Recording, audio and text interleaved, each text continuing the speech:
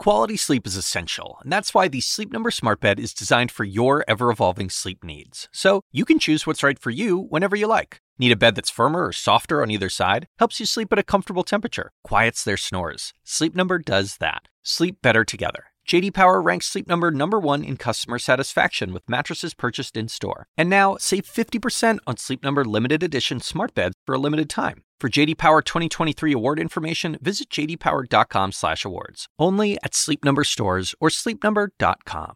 Anderson, thank you. I'm Michael Smerconish in for Chris Cuomo. Welcome to Prime Time. Who'd have thought that Texas would come along and make the Mississippi abortion restriction look reasonable?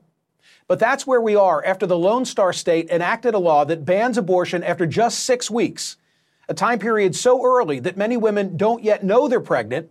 It contains no exceptions for rape or incest and incentivizes citizens to sue abortion providers. The Supreme Court has allowed this extreme legislation to stand for now, even though it's a glaring affront to Roe v. Wade, some say a precursor to overturning it. Roe and the cases that followed made it illegal to ban abortions before the point of viability, around 24 weeks. A far cry from Mississippi's 15-week restriction, and Texas is a full 18 weeks before the current standard. President Biden called the Texas law un-American today in his first on-camera words about it and is looking for ways for his Justice Department to limit it. The most pernicious thing about the Texas law, it sort of creates a vigilante system where people get rewards to go out to, anyway. And it just seems, I know this sounds ridiculous, almost un-American. I was told that there are possibilities within the existing law to have the Justice Department look and see whether there are things that can be done that can limit the independent action of individuals in enforcing a federal system, a state law. The Senate Judiciary Committee now plans to hold a hearing examining not only the law, but also the High Court's decision to allow it to take effect. In a scathing rebuke today, Democratic Chair Dick Durbin argued, quote, "The court allowed it to see the light of day without public deliberation or transparency. We must examine not just the constitutional impact of allowing the Texas law to take effect, but also the conservative court's abuse of the shadow docket." The shadow docket is a term to describe the use of emergency orders without oral arguments. This was a 5-4 opinion. Conservative Chief Justice John Roberts dissented alongside the 3 liberal members of the court. Speaker Pelosi now promising a vote to codify Roe v. Wade as federal law in case it's ever overturned. But would Democrats ever be able to get that through in a 50-50 Senate? Not without a 60-vote threshold, not unless they eliminated the filibuster, and we know that Senators Manchin and Sinema have been unswayed on that so far. In the meantime, the Texas law will stand while the battle over its legality continues. As pointed out by Amy Howitt's SCOTUS blog, what makes the Texas case so vexing to opponents is the way in which it was crafted. Quote, "To make it harder to challenge the law in court, particularly before it went into effect, the Texas law does not rely on government officials to enforce the ban. Instead, it deputizes private individuals to bring lawsuits against anyone who either provides or aids or abets an abortion, and it establishes an award of $10,000 for a successful lawsuit."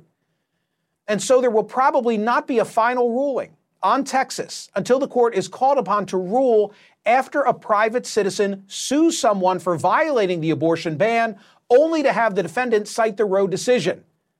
Think empowering Dog the Bounty Hunter to enforce a state's law, and where that kind of precedent could lead beyond the abortion realm. At risk for lawsuits, drivers who could take a woman to a clinic for an abortion in Texas.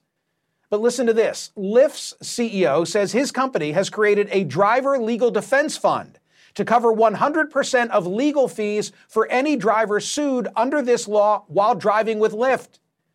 He calls Texas's Senate Bill 8 an attack on women's access to health care and on their right to choose. And Lyft will donate $1 million to Planned Parenthood to ensure that transportation is never a barrier to health care access. He also says we encourage other companies to join us. And already they are. Uber CEO says drivers shouldn't be put at risk for getting people where they want to go. Team Uber is in too. and we'll cover legal fees in the same way. Thanks for the push. Reaction now from our first guest. Nancy Northup is the president of the Center for Reproductive Rights, a group devoted to protecting a woman's right to choose. Nancy, welcome to Primetime. Are we yet seeing this impact at a granular level, meaning at the clinics themselves in Texas? Oh, yes. It has been a devastating 2 days since the Supreme Court turned its back on women, pregnant people, the Constitution, the rule of law.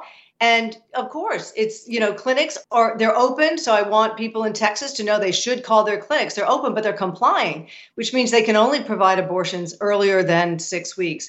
And, the people who are hurt hardest by the law are those who already have barriers to access to health care. So that is Black, Indigenous, people of color, people in rural communities, undocumented immigrants. There are internal checkpoints in Texas. Even with the means to leave their areas, they can get stopped by that and not be able to leave the state. So already we are seeing these really difficult impacts in Texas. And that is why, we're looking at every legal means to challenge it. It was a welcome announcement by Speaker Pelosi that she's going to hold a vote on the Women's Health Protection Act, which would address the Texas law and the more than hundreds of laws that have been passed in recent years blocking access to abortion services, and to hear President Biden announce a whole of government response, and then to hear from the Vice President and the Secretary of HHS and the Attorney General. So we now have people very engaged in this, and the American public is engaged. They're sending money to the abortions funds. They're supporting the clinics. And so this is not going to be something that anyone's going to just wait till the Court of Appeals, steps in. People are acting now. I need to get your quick reaction to what make this so unique. It's not just the 6 weeks. It's not just the lack of an exception for rape or incest, but it is this, I call it the bounty hunter aspect of it. Where might that lead in a way that concerns you? Absolutely. I mean, what Texas has done is to offload, its, responsibilities to protect the Constitution and empower individuals to be bounty hunters. The $10,000 is a minimum.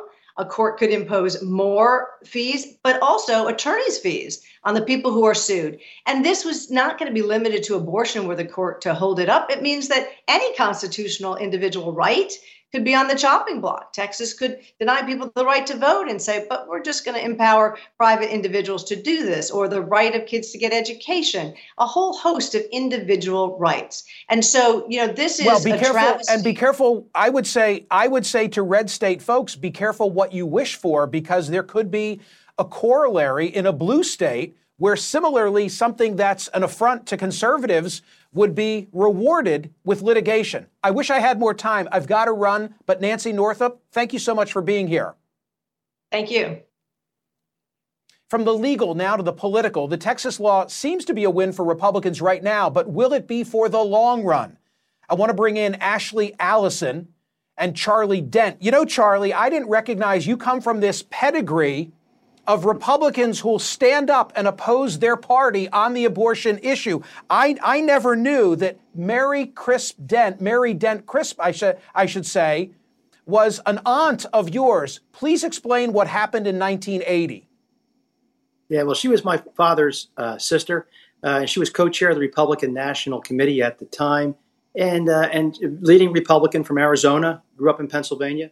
But she objected to the party's position to turn its back on what was then the Equal Rights Amendment and also women's reproductive rights.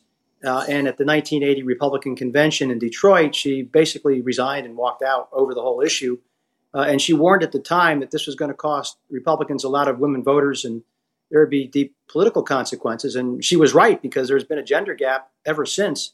And laws like this one we've just seen pass in Texas will only further widen that gender gap and turn it into a massive canyon. Right, but I have to point out, what you're saying is that your aunt objected to the GOP going full on pro-life in the platform in 1980. Correct. But Ashley, I'll direct this to you. Ronald Reagan then won in a landslide. So maybe this is not all doom and gloom for the GOP.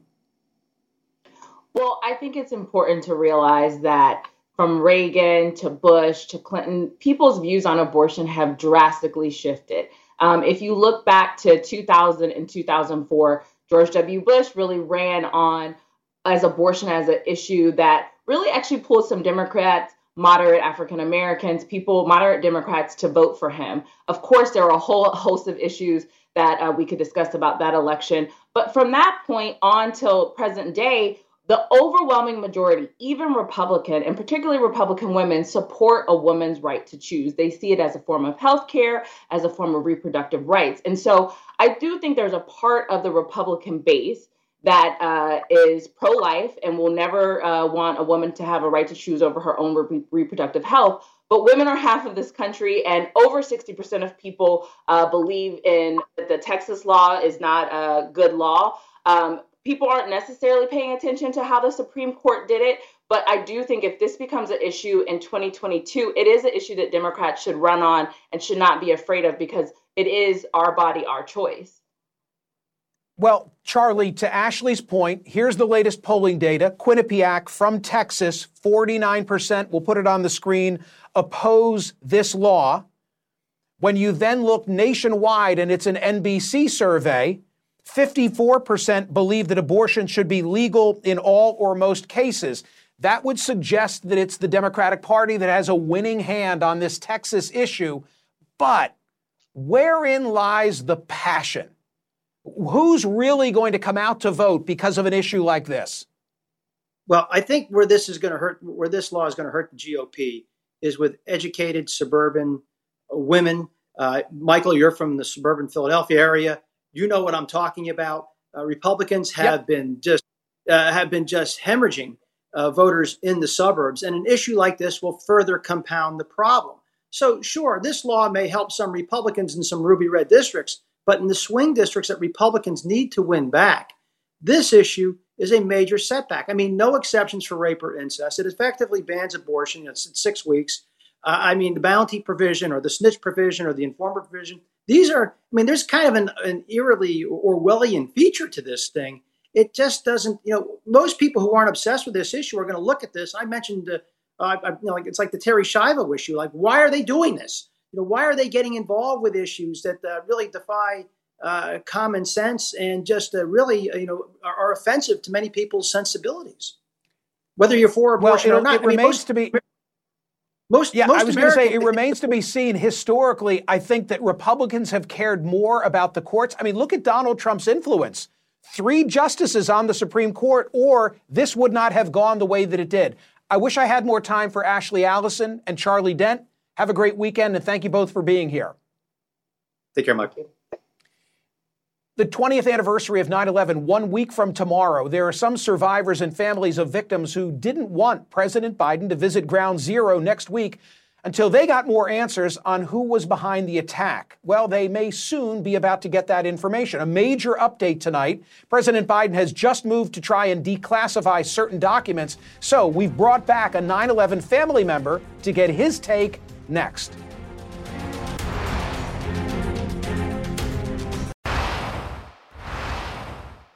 Ahead of the 20th anniversary of 9/11, today, the president issued a new executive order that directs the Justice Department and other federal agencies to review and possibly declassify documents related to the FBI's investigation of the attacks. The order requires the Attorney General to release any declassified documents publicly over the next 6 months.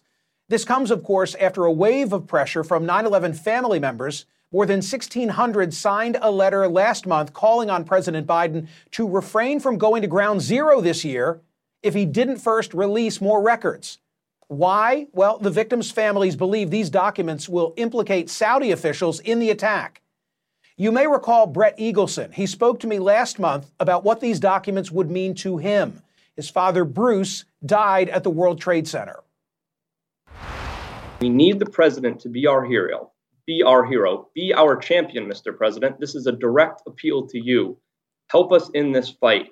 Stand by our side. Allow us to have the justice and closure that we deserve. Brett Eagleson joins me again now. Brett, are you satisfied tonight? Well, thank you again for having me on. And I think I'm going to withhold those sentiments until we have documents in hand fully unredacted. I think that the president made a great first step today. This is a historic moment and a historic first step, but the job is not done.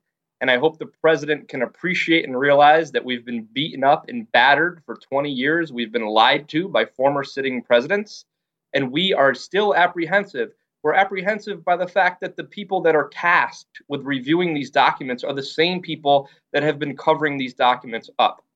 So our ask tonight is that we would love for the author of the April 4th, 2016 FBI review to lead this effort. But I think this is a great first step, Michael, and I think more to come, but the proof will be in the pudding. But I'm excited to see what happens next, but we need the president to hold strong.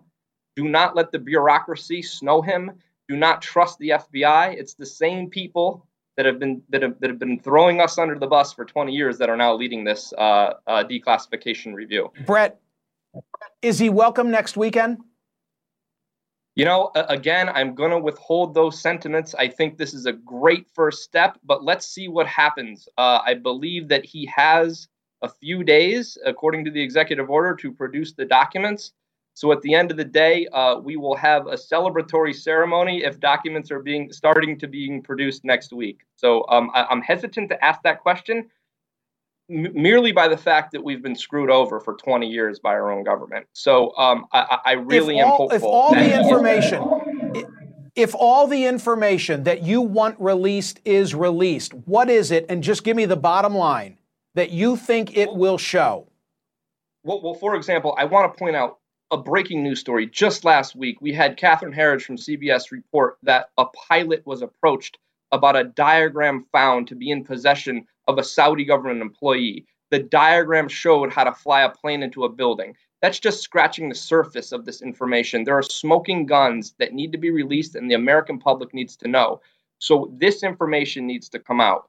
And there is no reason for this classification 20 years on. And again, we are cautiously optimistic. And this is the first time, and the president deserves credit where credit is due. This is the strongest statement we've ever had by a sitting U.S. president to support us. So we're very hopeful. I hope you get everything you want to see. I think you're entitled to it. And I, as a journalist, I want to read it and give it the light of day. Thanks for being back. We really appreciate it. Thank you for having me. Okay, Brett Eagleson. And by the way, a related programming note, a classroom of second graders, a president, and a moment that forever unites them 20 years later. Find out what happened to the kids in the 9/11 classroom at Sunday night at 10 Eastern here on CNN. To our COVID fight next, new polling shows vaccine hesitancy in America is going down overall, but not as much in the sports world. Why are some of the best athletes still holding off on protecting their bodies from a killer virus? We turn to sports broadcasting legend Bob Costas next.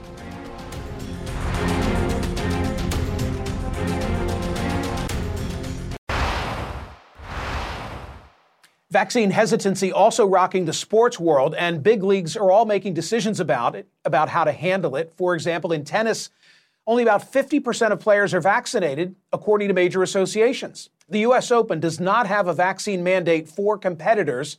Major League Baseball leaving it up to the teams whether to mandate vaccines. That's bringing mixed results. Some have several unvaccinated players on the field. Others have fired employees who refused the shot. The NFL made a deal with its Players Association not to mandate vaccines, and as a result, a head coach is under investigation accused of cutting anti-vax players.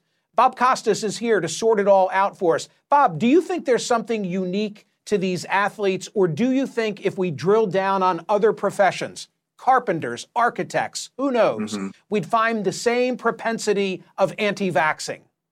Well, I think what we should say, despite the fact that many of us are disappointed that it's not closer to 100%, and you get some of the ignorant attitudes from athletes that you hear elsewhere, overall, among the leagues, not talking about tennis now, where the most prominent player, Novak Djokovic, is among the vaccine resistant as he goes for the Grand Slam, but among the leagues, NBA, NFL, Major League Baseball, I'm guessing NHL, the rate of vaccination is actually higher than the population at large. Overall, it's around 90 to 93% in the NFL, as one example. Carson Wentz, earlier today, had the following to say on this issue. I respect everybody else's decision, and I just ask that everybody does the same for me. I know that's not the world we live in. Not everyone is going to equally view things the same. But yeah, no one really knows what's going on in someone else's household and how things are being handled. So it's a personal decision. That's just where I'm at on it. He also spoke of doing his own research, of doing a lot of research. What thoughts do you have? Yeah, my thought is this. Let's ignore every credible organization, every credible individual, the overwhelming, near unanimous scientific consensus that the vaccines are not only effective, but that they are safe and that they are by far our best alternative. And let's go looking on the internet somewhere or on some partisan cable outlet that traffics in fear and resentment and doesn't want to tell its audience anything that they've determined that audience doesn't want to hear. Let's trust that. Okay. Yeah, it's a personal decision. It's a personal decision to smoke, but that doesn't mean you can come into any restaurant and light up. It's a personal decision. I would hope if you have a license to do so, to carry a gun. But even the most absolutist NRA person doesn't think they can carry a gun onto an airplane. This stuff begins to get to a point where it's not a matter of a personal opinion. You're not required to respect opinions that put others in danger. Jerry Jones, who I would say is not a left-wing guy, the owner of the Dallas Cowboys, says in sports, we always talk about we. Why are all these people more concerned now with I? This is a team thing. And teams that lose players, either because they're a close contact of someone who tests positive or because the player himself tests positive, those teams are placed at a competitive disadvantage. We've seen it during the course of this season in baseball. Sean McDermott, the coach of the Buffalo Bills, has come out and said it. He says, we're about 80% vaccinated, but it's not enough. What if we can't practice? What if we can't field the guys we want to field? We're at a competitive disadvantage. Do you think that they are young and perceive themselves to be invincible and that they're more concerned about side effects for 48 hours than a virus that they're convinced they'd beat if they got it? Yeah, I think that probably has a good deal to do with it. Younger people tend to think of themselves as invincible. I've heard some athletes say, I'll worry about COVID when I get it, or I'll take the vaccine if I get it. They don't get it. They don't get it up here. They may get COVID. And some of this is a result of a proliferation of outlets where people don't get alternative points of view that are informed, but where they can go and suit themselves seeking out misinformation. That's as much of an epidemic as the COVID virus itself. Final question. Is it a political thing? Is there a MAGA streak that runs through these elite athletes? To some extent, there is a MAGA streak among African-American athletes. As we know, there is some understandable mistrust in the African-American community, which has historical roots because of the Tuskegee experiment and other times when government entities abused African-Americans, an extreme injustice. And some of that mistrust has carried down through the generations, which is why it would be extremely helpful if more African-American athletes who have been vaccinated would come out publicly and say so and advocate for it. And by the way, every time you hear an athlete, and I'm not going to call anybody out by name, every time you hear an athlete say it's a personal decision, that means they haven't been vaccinated. I interpret it the exact same way. Hey, Bob, it's been too long. It is great to see you. Thank you for being here. Thanks, Michael. Have a good long weekend. You too. RFK was assassinated. RFK, more than 50 years ago. His death may have changed the course of American history. Soon his murderer could be set free, leaving many stunned and outraged, including some, though not all, members of the Kennedy family. Why other Kennedys support parole, that's next.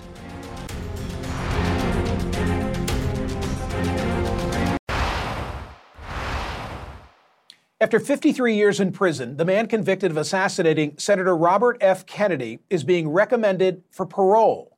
Sirhan Sirhan is now 77 years old. He's gone before the parole board 16 times. This is the closest he's ever gotten to freedom. Sirhan's actions may have forever changed the course of history. At the time of his death, RFK was considered a favorite for the 1968 Democratic presidential nomination. Our Natasha Chen looks at how history could be rewritten again. Senator Kennedy has been shot. Is that possible? The possible release of the man who assassinated Robert Kennedy 53 years ago is dividing the family of the former U.S. presidential candidate and senator. Get the gun, Raper! In June of 1968, Kennedy's 10 children lost their father when Sirhan Sirhan shot him in the kitchen hallway of the Ambassador Hotel in Los Angeles. No, hold on to the guy. Hold on to him. His 11th child, Rory Kennedy, wasn't born until later that year. Now responding to a California parole board panel's recommendation last week to grant parole to her father's assassin, she wrote an op-ed in the New York Times asking how, having committed one of the most notorious assassinations of the latter part of the 20th century, can you be considered rehabilitated when you won't even acknowledge your role in the crime itself? 5 of Rory's siblings also oppose parole for Sirhan. 24 years old at the time, Sirhan, a Palestinian, was said to be outraged with Kennedy's proposal to send military planes to Israel. He was convicted and sentenced to death, but his sentence was commuted to life with the possibility of parole after California did away with the death penalty in 1972. At a parole hearing in 2011, Sirhan's memory of events was hazy. The shooting of the gun, how long did you have the gun? I don't remember that. I'm not aware that I took it in.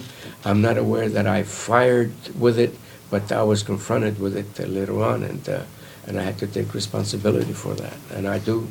Responsibility for a killing that shaped the course of an already turbulent political era just 2 months after the assassination of Dr. Martin Luther King Jr. and nearly 5 years after the assassination of his own brother, President John F. Kennedy. How do you feel about what you did? It's the most horrible thing that any human being can do to another. 2 of Robert Kennedy's children support his release. My father was taken away from me. Douglas Kennedy, who attended last week's parole hearing, and Robert F. Kennedy Jr., who wrote a letter saying in part, "While nobody can speak definitively on behalf of my father, I firmly believe that based on his own consuming commitment to fairness and justice, that he would strongly encourage this board to release Mr. Sirhan because of Mr. Sirhan's impressive record of rehabilitation." Sirhan had been denied parole 15 times, but last week, prosecutors did not oppose a release because they were not in the room. That's because the Los Angeles County District Attorney, George Gascon, who was elected in late 2020, directed his prosecutors to stop attending parole hearings. His office says this allows the parole board to make an objective decision not just based on the facts of the crime, but also on how the person has behaved in the years since committing it, a point of debate among the Kennedys now watching the 120-day review period to see what the full California parole board decides and whether Governor Gavin Newsom weighs in after that. Natasha Chen, CNN, Los Angeles. Unbelievable story. I want to bring in a reporter for the Washington Post, Tom Jackman. He's been focusing extensively on this story. Tom, I should point out, RFK Jr. doesn't just want Sirhan Sirhan paroled. He thinks he didn't kill his father, right? He does. Now, the question is that relevant to parole? I mean, is actual innocence relevant? And a lot of people would say no, just as a lot of people would say the fact that he killed one of the most important people of the 20th century is irrelevant, that he, should be judged strictly on how he's behaved in prison, whether or not he's been rehabilitated, whether he's remorseful, whether he's got a plan for his release, all the sort of minutia of parole. But you're right. Robert F. Kennedy Jr. believes, along with a lot of people, that because his father was shot in the back of the head and Sirhan was in front of him, that Sirhan did not fire the fatal shots. But he and others, including Paul Schrade, who was standing behind Bobby Kennedy and got hit by a bullet that went like that, mess up my hair, that Sirhan fired shots that did wound the people behind Kennedy, but not the shots that killed Kennedy. Do you think the outcome of the recent hearing is more on account of the LA County DA not showing up? Did that matter? Is that what this is all about? Is that what's driving this? So there's two people in the parole board. They have a two-person panel that hears it, and they specifically said, one of them did, that did not impact our decision. We understand the outlook of prosecutors in general. We've heard them in the past. The LAPD, the Los Angeles Police, wrote a letter saying we don't want that guy out, and represented to the parole board that they were speaking for the Kennedy family. That caused Robert Kennedy Jr. last Friday during the hearing to send in a letter saying that letter from the Los Angeles Police does not represent all of the family, and so he was not there. He had agreed not to sort of take an active stance because most of the family doesn't agree with him. Ethel Kennedy, the widow, still with us. Has she weighed in? I mean, it seems like all the kids have weighed in. Has the widow weighed in? She hasn't spoken publicly, but in that New York Times op-ed that Rory Kennedy wrote, she said that my mother approves what I'm about to say in this article. My mother approves our opposition to parole. So I haven't heard from her directly. I don't know of any reporter that has, but Rory says that her mother also opposes it. Okay, so what now? There are still several steps that must occur, including the governor, Gavin Newsom, Governor Elder. I say that and people will be upset with me, just making a little joke. Who knows what happens? But where does this go from here? So from that two-person panel, which recommends parole, it goes to the full, I think it's 17 members of the parole board who have 120 days, 4 months to review this. So that takes us to the end of the year, that it'll still be in the parole board's bailiwick. And then after that, if whatever they do, they can reject it and say no parole, but it still goes to the governor, who can then reverse that. But at the end of, I guess it would be at the end of December, the parole board will make a decision, and then that goes to the governor, whether it's Newsom or Elder or somebody else. And that would be in January. Okay, and quickly, if you're able, what's the issue? Theoretically, what are those parole board members supposed to be asking themselves as they look at Sirhan Sirhan? They're supposed to be asking themselves, has he shown remorse? Has he been rehabilitated in prison? Has he demonstrated that he is not a danger to society? That's the big one. You know, this guy's convicted of murder 1. Is he going to go out and commit more violence? And they seem convinced that age 77, after being in there for 53 years, that he's not a danger to society. That was their main, feature in terms of deciding that he was suitable for release. Incredible. Tom, great job. Thank you so much for being here and for what you've written on this. Thanks, man. LFG. I can't tell you what it stands for on television, but I can tell you it's a new film you're going to want to see. It's about the U.S. women's soccer team's fight for equality that has taken some kicks over time and a lot of twists and turns. I'll be right back with the directors of the film next.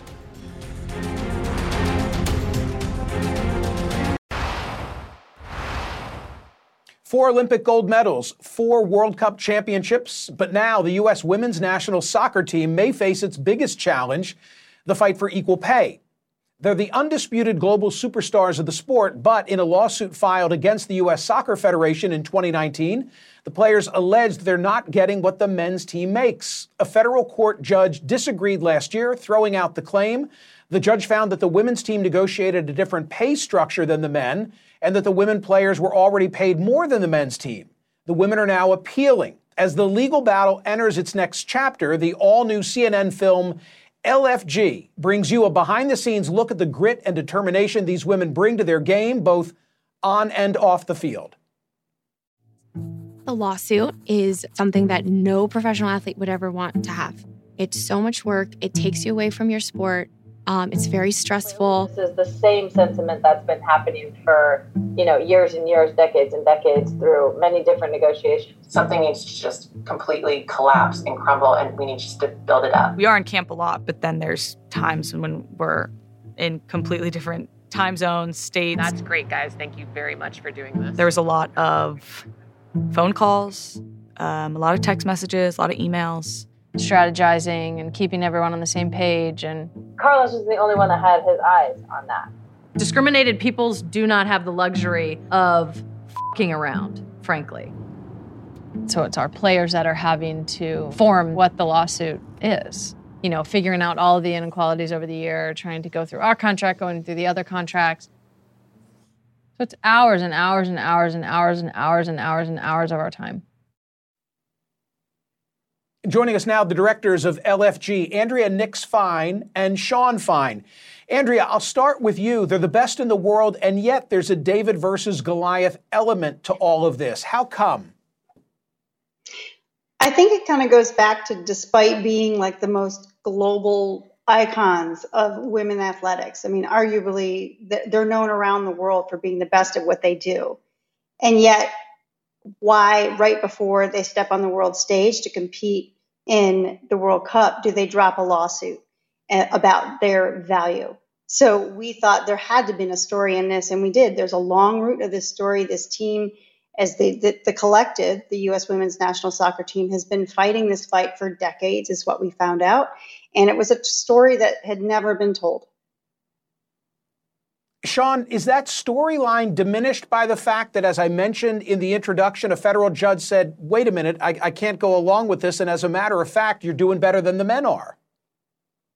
No, I don't think it's diminished at all. I think it's just indicative of what they're fighting for and what they're fighting against. I think they've been fighting for this for over 2 decades, and they're going to keep fighting, and they're going to keep trying to get what they feel is equally deserved, which is equal pay, and that's what they're fighting for. So the other part is like what that judge, I think, and what Megan says very gracefully in our film got wrong, and what they feel the judge got wrong, is that, yes, they are making more, but they're having to win so many more games than the men's team, and they're winning top-level games. They're winning World Cups. They're winning huge tournaments. So, yes, they are making a little bit more, but that's from winning all the games and being the best in the world, while the men have not even won a World Cup or been to a lot of tournaments that they've won, and they're making almost as much. So it's what they're fighting for, and I think they're going to keep fighting. Andrea, was it a struggle for you to tell both sides of this story? I ask because, you know, the Soccer Federation says, hey, it's not fair. The Washington Post, in reviewing the film, said that they failed, meaning the two of you, to explain both sides of a complicated issue. I know you're aware of that criticism. Please speak to it. Yeah, we are aware of it, and I think that it doesn't bother us because I think the majority of the reviews and the majority of the people that know anything about this case realize it's a much more complicated story, which is why we really wanted the women to be able to delve into it and share theirs. I think that in the end of the day, we stepped out with an open heart, open mind about really wanting to tell this story and meet it where it's at. And we were very clearly and quickly given a strong message from the U.S. Soccer Federation that they really were not interested in any kind of story about equal pay. So we needed to take the tack about telling the story with the people that were willing to speak with us. And that is the players themselves. And we wanted them to tell you the story in their own words. And we did ask U.S. Soccer to participate, and they declined. And so we still worked with them in background research and made sure we wanted to bring their public messaging forward. But that was their choice. And we made the film that we feel is very fair. And every fact and figure is from court documents and statements, and we feel really good about it. Sean, LFG, if it were my Sirius XM radio show, I'd have said it 4 times by now. It's CNN. I'm being respectful. It's Cuomo's show. But let's not leave the audience hanging. What's it a reference to? It's let's effing go, which is it's the battle cry that the women give in the locker room before they take the field. It's kind of their motto. And, you know, because it's their story that we're telling and it's in their words, we felt that, and actually Andrea felt that was really an appropriate title, an appropriate kind of feeling of the entire film. So what's the next step, Andrea, if you can take it in 30 seconds and tell me, not relative to the film, but in terms of their story and the legal case, where do you think it ends up? I think they're just going to go the distance. This team will never back down. If we know anything, we've learned anything in the last year. The fight's an appeal. They will continue this fight. They could settle at any time with U.S. Soccer, but as of right now, they're going to go the full distance, and perhaps this will see the inside of a courtroom. Andrea, Sean, thanks and best wishes with the film. Thank you very much, Michael. Have a good night. Have a good night. You too. Be sure to watch LFG, now that you know what it represents. Monday night, 9 Eastern, right here on CNN. We'll be right back. Thanks so much for watching. Don Lemon Tonight with Laura Coates sitting in. Starts right now. Laura? Quality sleep is essential, and that's why the Sleep Number Smart Bed is designed for your ever-evolving sleep needs. So you can choose what's right for you whenever you like. Need a bed that's firmer or softer on either side? Helps you sleep at a comfortable temperature. Quiets their snores. Sleep Number does that. Sleep better together. J.D. Power ranks Sleep Number #1 in customer satisfaction with mattresses purchased in-store. And now, save 50% on Sleep Number Limited Edition smart beds for a limited time. For J.D. Power 2023 award information, visit jdpower.com/awards. Only at Sleep Number stores or sleepnumber.com. I'm Dr. Sanjay Gupta, host of the Chasing Life podcast. In honor of our 10th season, we want to hear from you. Leave us a message at 470-396-0832 and tell us how you chase life. It could be used on an upcoming episode.